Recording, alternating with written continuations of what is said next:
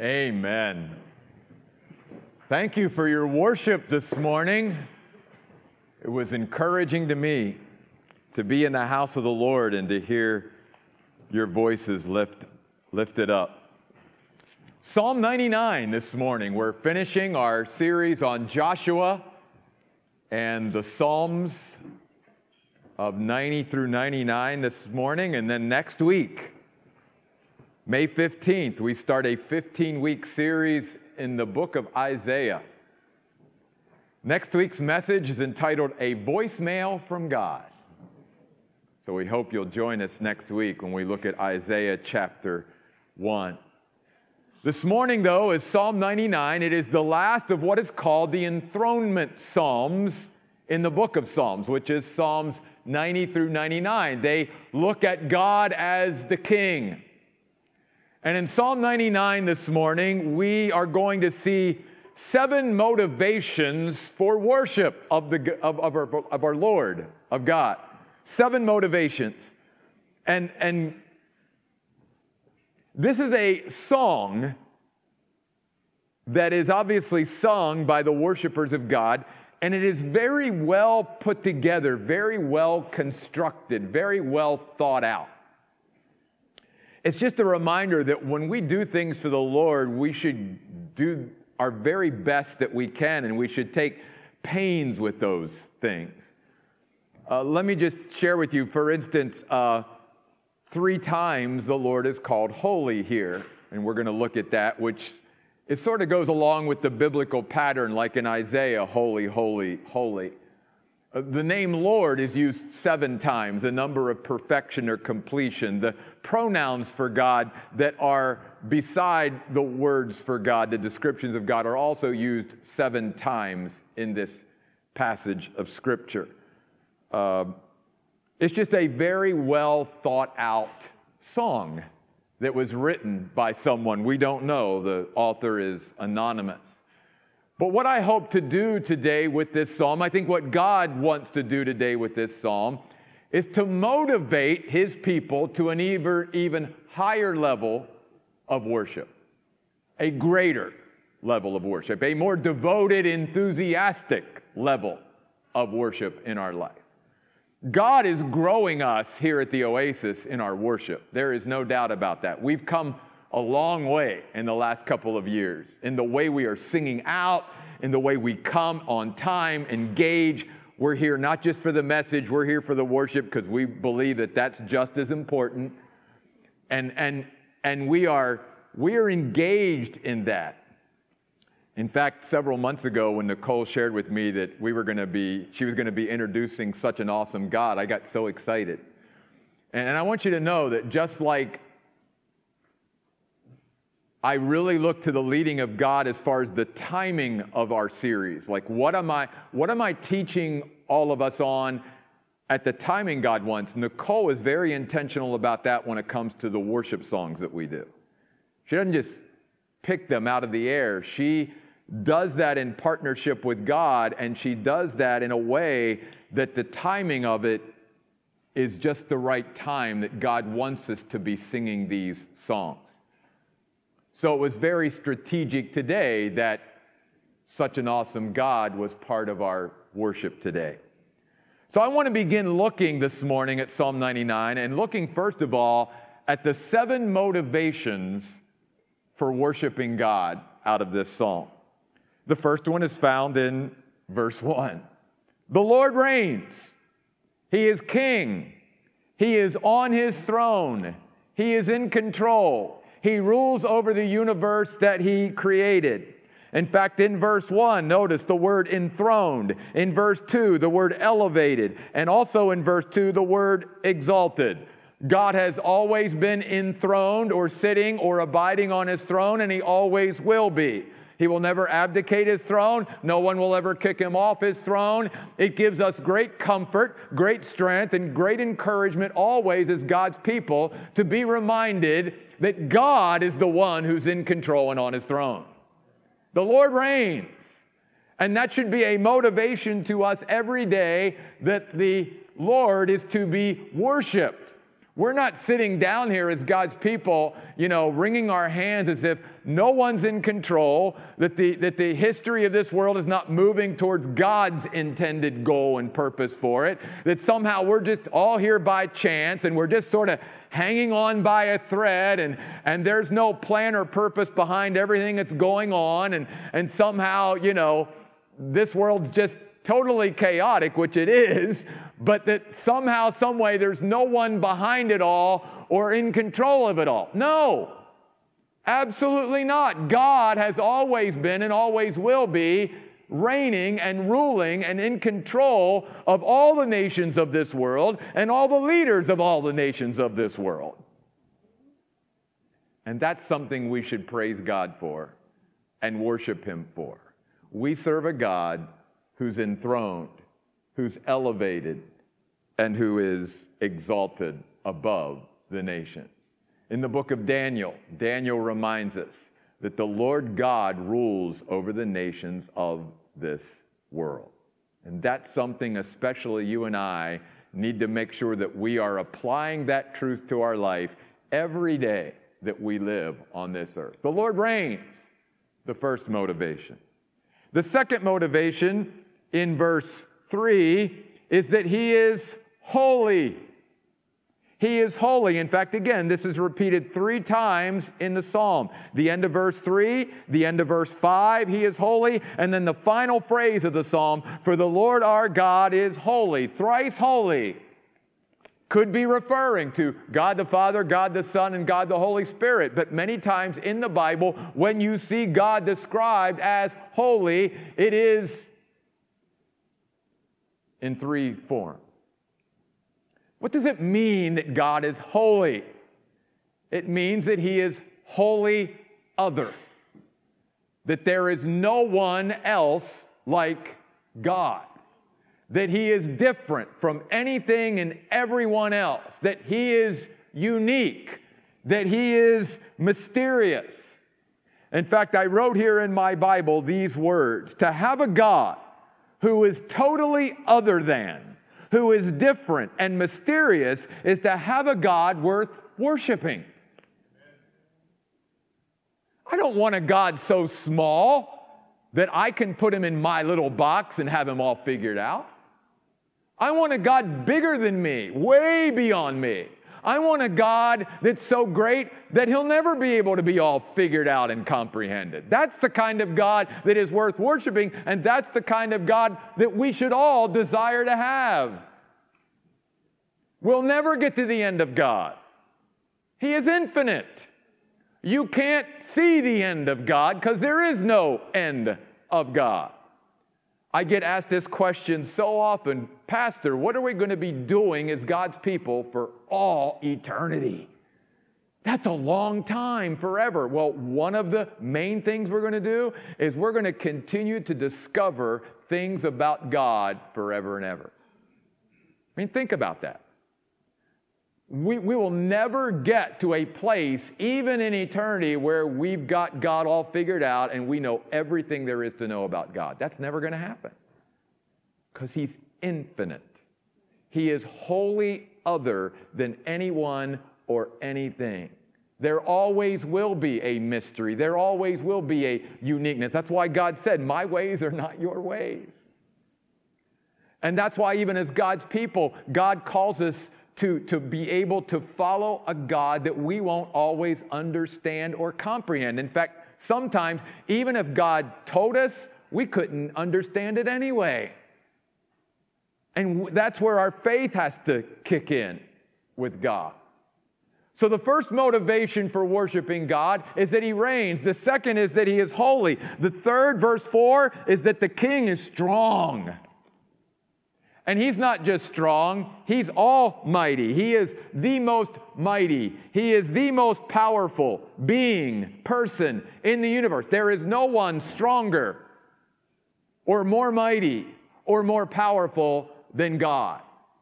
Which again, then, God offers us this might and this strength and this power to live by. In fact, in the New Testament, Paul tells the Christians there that that he wants their minds to be awakened and aware of the fact that the resurrection power, the same power that raised Jesus from the dead, now abides in us through the presence of the Holy Spirit, and that we can live by that power.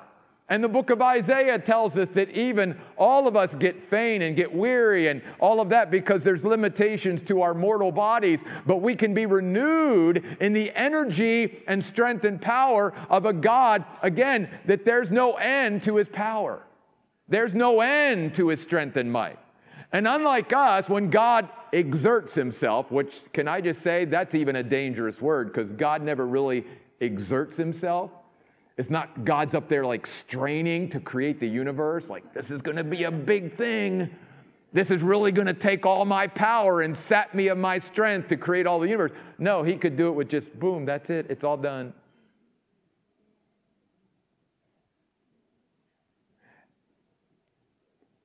And God offers us that same strength and power and might and all of that every day, that we don't have to live by our own strength or the limitations of our own power as human beings, but we can literally live in and through the strength of God. And God is so big and so great and so holy that he could give every last person on the earth all the strength that we need, and it's not like then God's up there, he's all weak. No.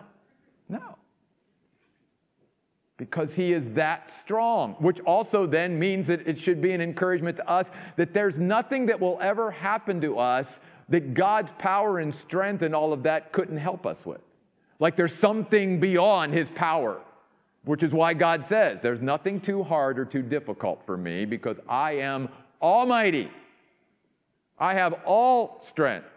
All true strength and power and might comes from me. I am strong. Lean into me.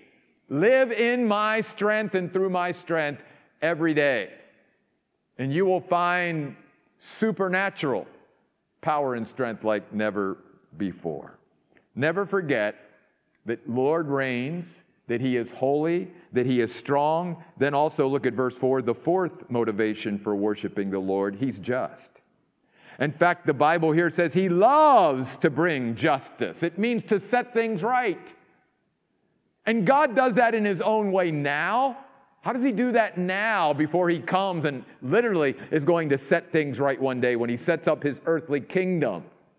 Well, he does that by incorporating into the fabric of the universe that he created and into the lives that he creates consequences for disregarding what he says. He gives mankind the choice to follow him or not follow him, and we're going to talk more about that a lot next week in Isaiah chapter 1. But God simply is saying, it's your choice whether you want to follow me or not, but if you don't and you disregard me, there's going to be painful consequences. Because God builds those consequences in to disregarding him. That's why a lot of human beings today, the pain, the suffering that they're going through is because they are disregarding the Word of God.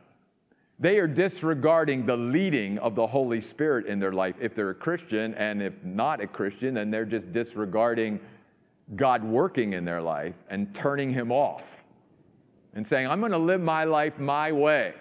Fine, God says. You have at it. But realize you're going to bring on a lot of pain in your life, a lot of unnecessary suffering and all of that if you go down a path that takes you further and further away from me. God is a just God. And again, that's one of the reasons why we should always and continually worship him. Because again, how depressing would it be, how despairing would it be to even sit here as a child of God and go, this world's just going to continue to get worse and worse, and nothing's ever going to change, and no one's ever going to, be vindicated for doing what's right and setting things right. It's just going to continue to go downhill. That would be very hopeless and very depressing and despairing. But we, as the people of God, always live in hope every day that God not only, in a sense, expresses his justice, if you will, through the fabric of society and build in consequences to certain decisions. But one day, he's going to come and he's really going to set things right. And we should be so glad for that. He's going to turn everything around. He's going to reverse the price tags.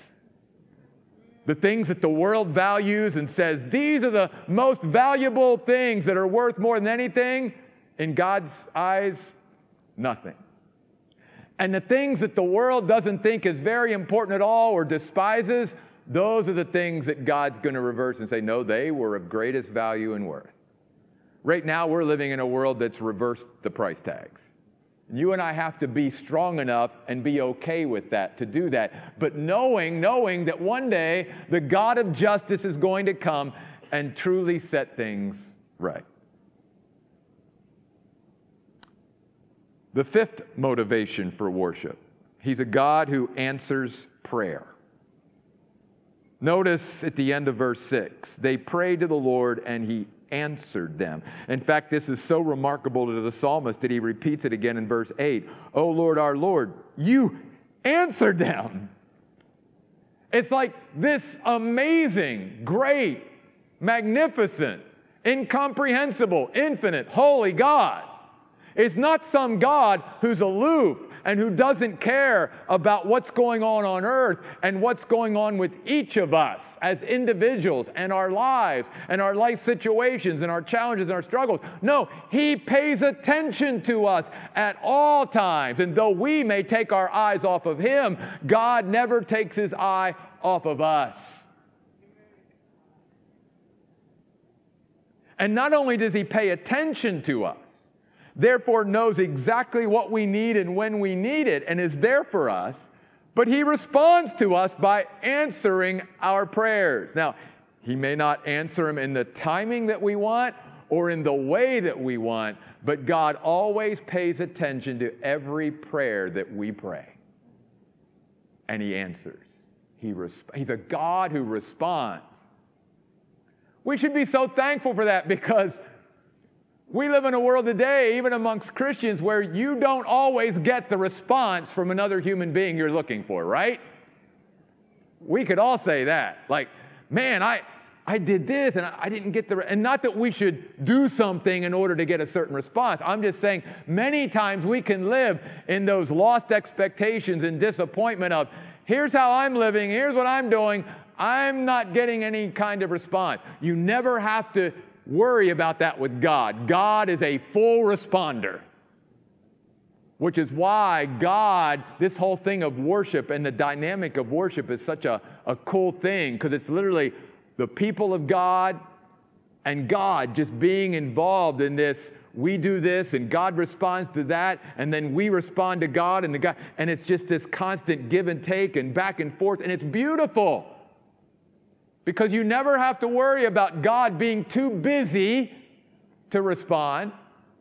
You never have to worry about him, being asleep or not caring or anything like that. All the things that were not being available, the things that we look to in other human beings, and sometimes they're not there for us when we need them to respond to us. Guess what? God's always there. Always there. And that just amazed the psalmist. They prayed and he answered them. Here, mere human beings. And this amazing God takes the time for each of us. And then when you talk about prayer, the thing that always, blew me away even as a child, and it continues to do it, I still don't lose my awe and wonder, is, there could be 1 billion of us praying to God all at the same time, and yet God can keep it all straight. And it's not like if God's giving you attention for the prayer you're praying, like he can't give me my full attention too. No. Again, God is so amazing. He can give each of us full attention and response to our prayers, and it doesn't take away from anything or anyone else. And so the psalmist says, this kind of God, he should be worshiped. Then notice verse 7, the sixth motivation for worship. He communicates. He spoke to his people from a pillar of a cloud, which is just one of the ways God revealed himself or spoke or communicated to people. As the book of Hebrews tells us, in times past in the Old Testament, God spoke to his people in many different forms, in many different ways.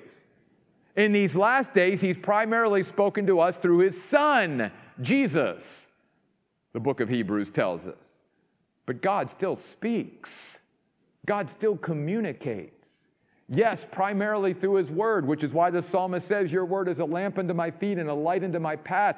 I don't have to try to be out there groping to figure out where God wants me to go and what I should do, because God reveals these things to us. It's not that God doesn't speak to his people or communicate to his people. Many times we're not listening for God.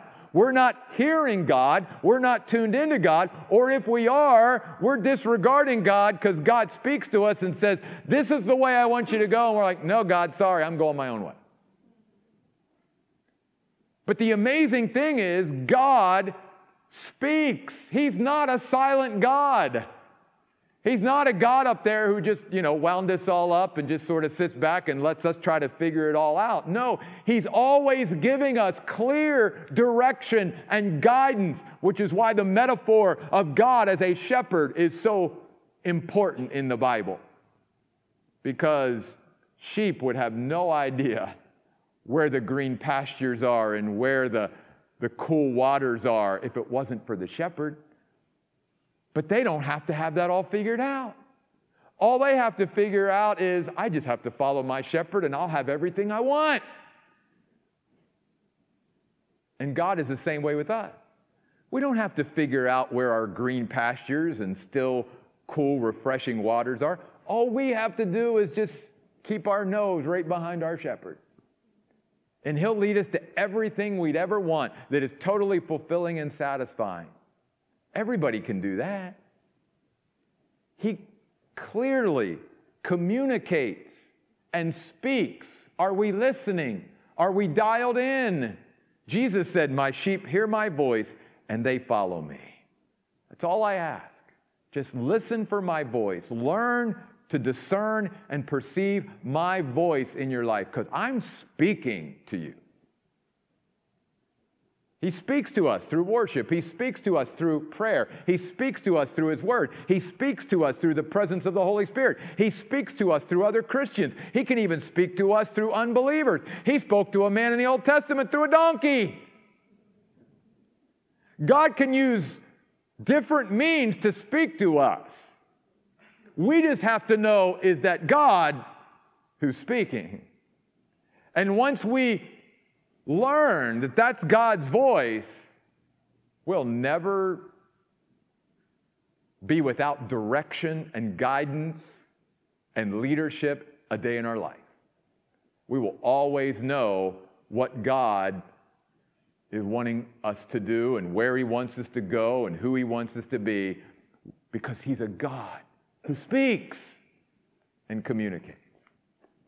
And then, verse 8, the last motivation for worshiping God, he's a forgiving God. O Lord our God, you answered them, and they found you to be a forgiving God. Yes, a just God, one who punishes sinful deeds, but a forgiving God. And I love this word, forgiving, here.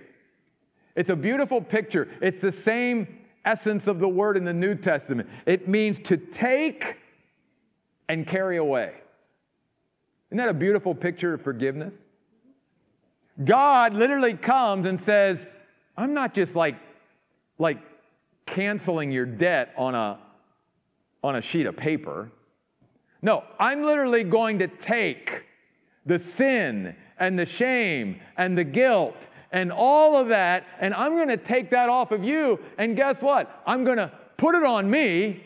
I'm going to die for all that. I'm going to experience the wrath of God for all that, and then I'm going to take it as far away from you as it can possibly go, as the Bible would say. I'm going to separate you from your sin as far as the east is from the west. I'm going to cast your sin into the sea of forgetfulness.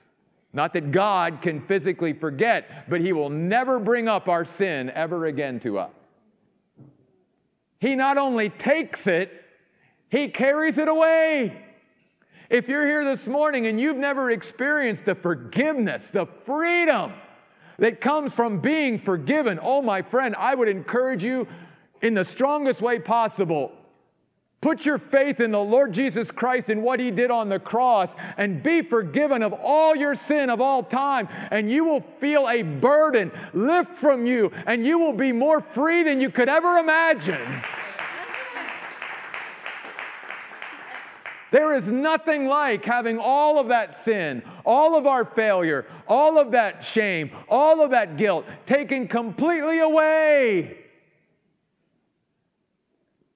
And then even as a Christian, the Bible encourages us, if you confess your sins, He will be faithful to forgive you of your sins and to cleanse you from all unrighteousness. It's just a matter of agreeing with God, saying, God, I messed up today. You know what? God's like, okay, I've covered that, and now I'm going to take that away so fellowship can be restored. I'm taking it away. God doesn't just, take it. He takes it away. That's a God to be worshiped. A God who is perfect. A God who is holy. A God who is sinless. A God who never will do anything other than what is right, and yet loved us so much that He was willing to take all of our stuff, all of our sin, all of our failure. There's not one sin that is too big of a sin for God to take and carry away. There's not an amount of sin that anyone could ever bring to God and say, God, my life has been filled with sin. It is just dark. God's like, not too big for me. I can take all that sin and I can take it from you and I can carry it away, because that's the kind of God I am. And so in this great psalm, the psalmist is reminding us, even as God's people, this is why we should be so motivated to worship God every day in our life, to come to the house of God and make worship a priority as a community of believers, because this God that is our God, that we have a personal relationship, is the most amazing God you could ever have. He reigns, He's holy, He's strong, He's just, He answers prayer, He communicates, and He forgives. And can I say, that's just scratching the surface. That's not an exhaustive list. So if those are the motivations to worship God, what does this psalm tell us about what should our response be? The first response we should have to that kind of a God is to move. And when I say moving, I'm talking about being moved physically, I'm talking about being moved emotionally inside, and being moved spiritually. When we begin to learn and discover more about who our God is and how great and awesome and holy and all these things He is, it should move us in all of those respects. We should be moving physically, we should be moving emotionally, and we should be moving spiritually.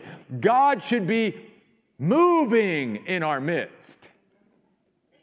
Let me give you a couple examples from this psalm. Notice verse 1. The Lord reigns and the nations do what? They tremble. The word in the Hebrew means they kneel, they bow before Him. And one day the Bible says every knee will bow, every tongue will confess that Jesus Christ is Lord, to the glory of God. They're moving physically in response to the kingship of the Lord. They are kneeling, they are bowing. Notice also at the end of verse 1, the earth shakes.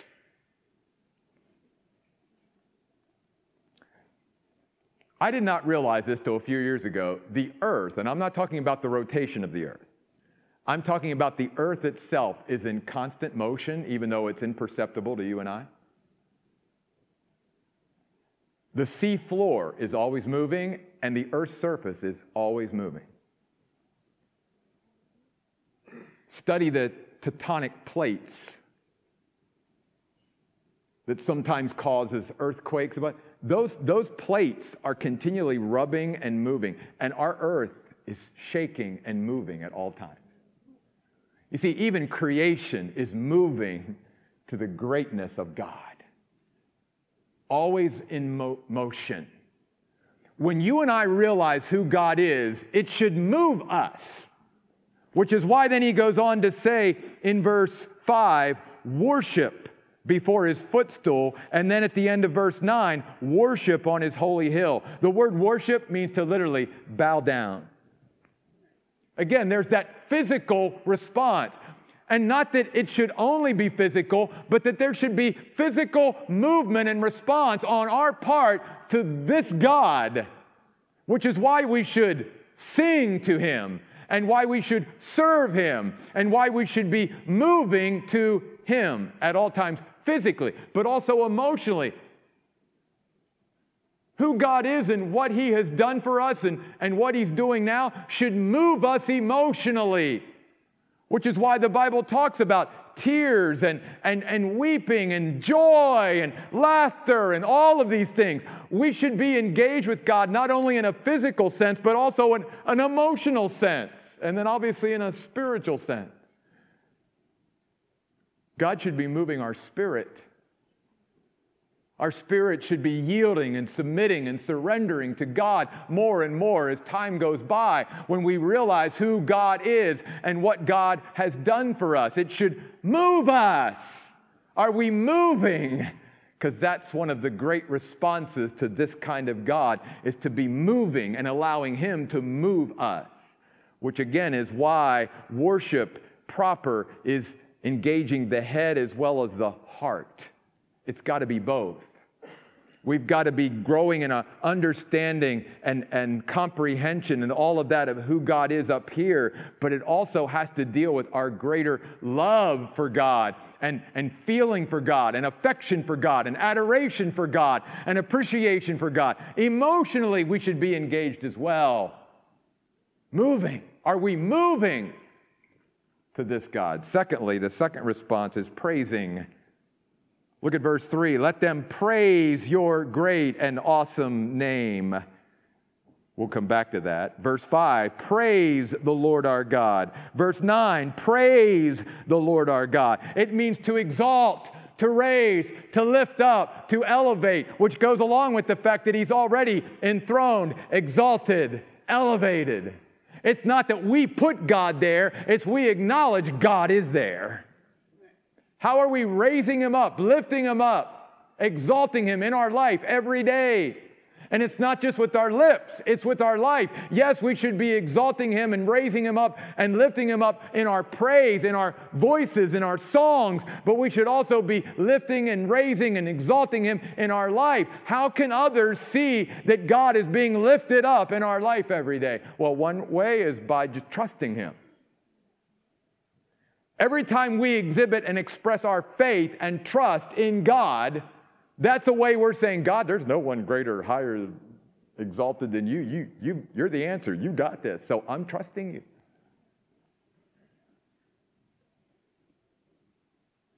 And it's not just then moving to God, it's praising God. And I love verse 3. Let them praise your great and awesome name.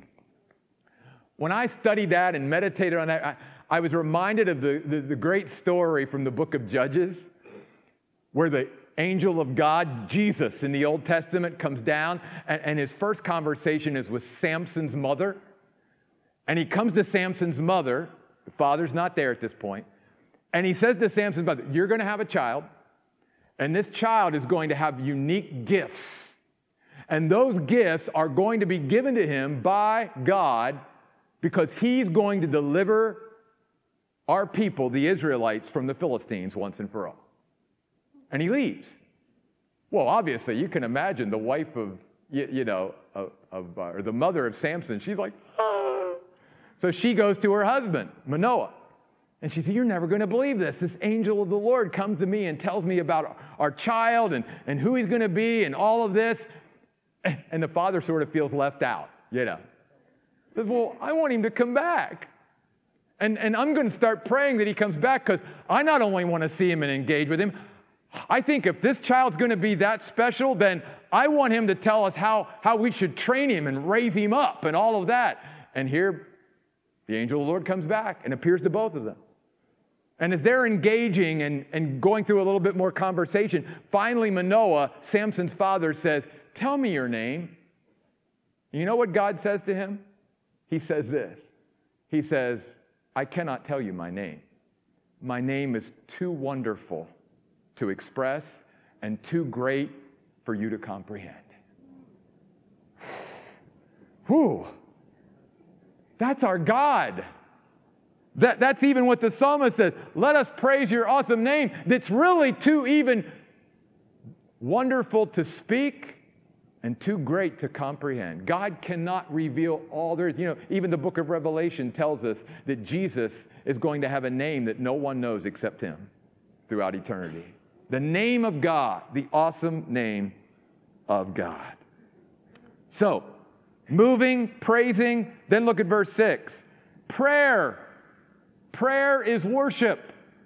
And one of the things we should be doing as God's people is not only moving and praising, but praying. Moses and Aaron were among his priests. Samuel was one of those who prayed to him. They prayed to the Lord, and he answered prayer. Prayer is worship because when we pray, we're saying, God, I need to turn to you. I need to rely and depend upon you. You're the answer to this. I need you. You're my guidance.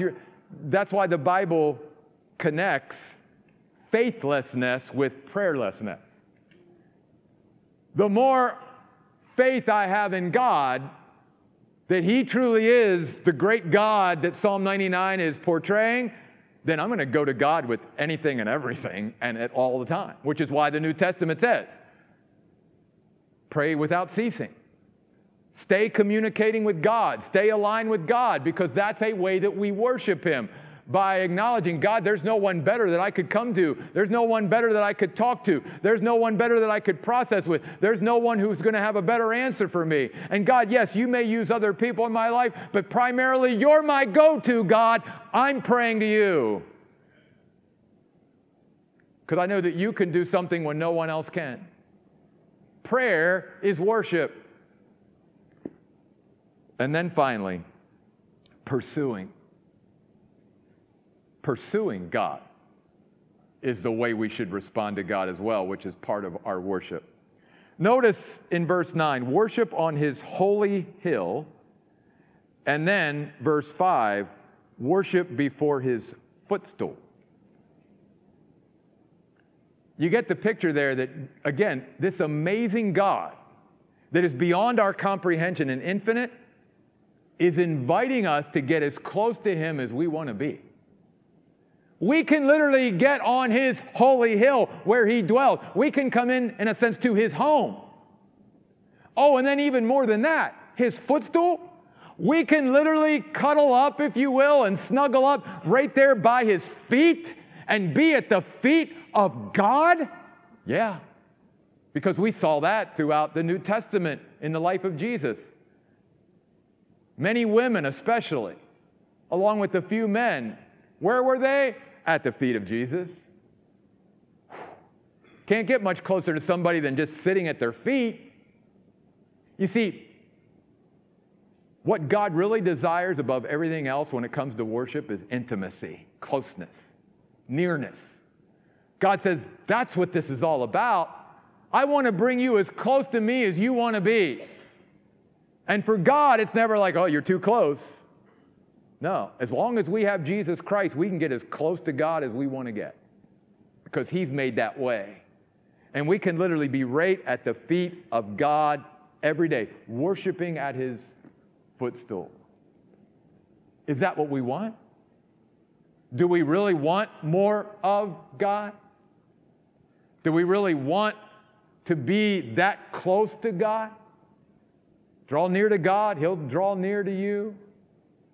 It's about our heart of pursuing God and then continually pursuing God, because we'll never get all that, there is to get. And the more and the closer you get to God, I'm telling you this from personal testimony, the closer you get to God, the closer you still want to get.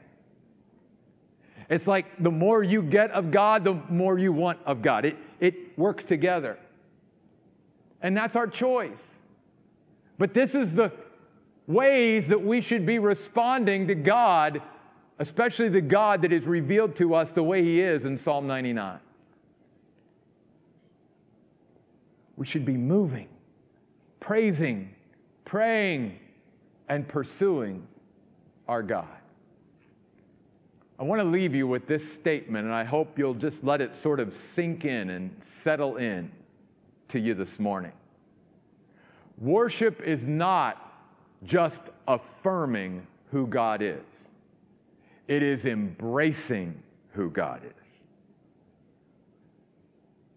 Let me repeat that. Worship is not just affirming. It's not just saying, oh yeah, I know that about God. It's embracing. It's saying, I love that about you, God.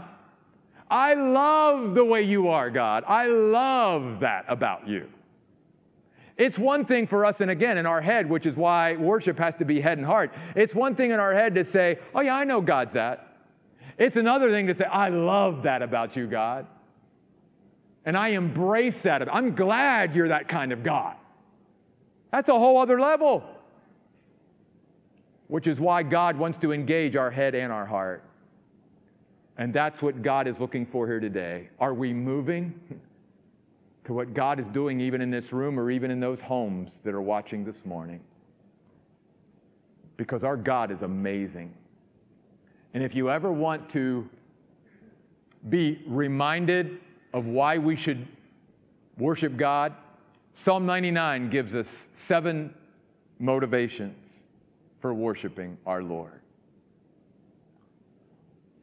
I'm going to ask our worship team to come, and I'm going to ask you all to stand, and I'm going to close in prayer and prepare us to move to our God. Father, we thank you today that we have all been reminded of how amazing, how great, how wonderful you are.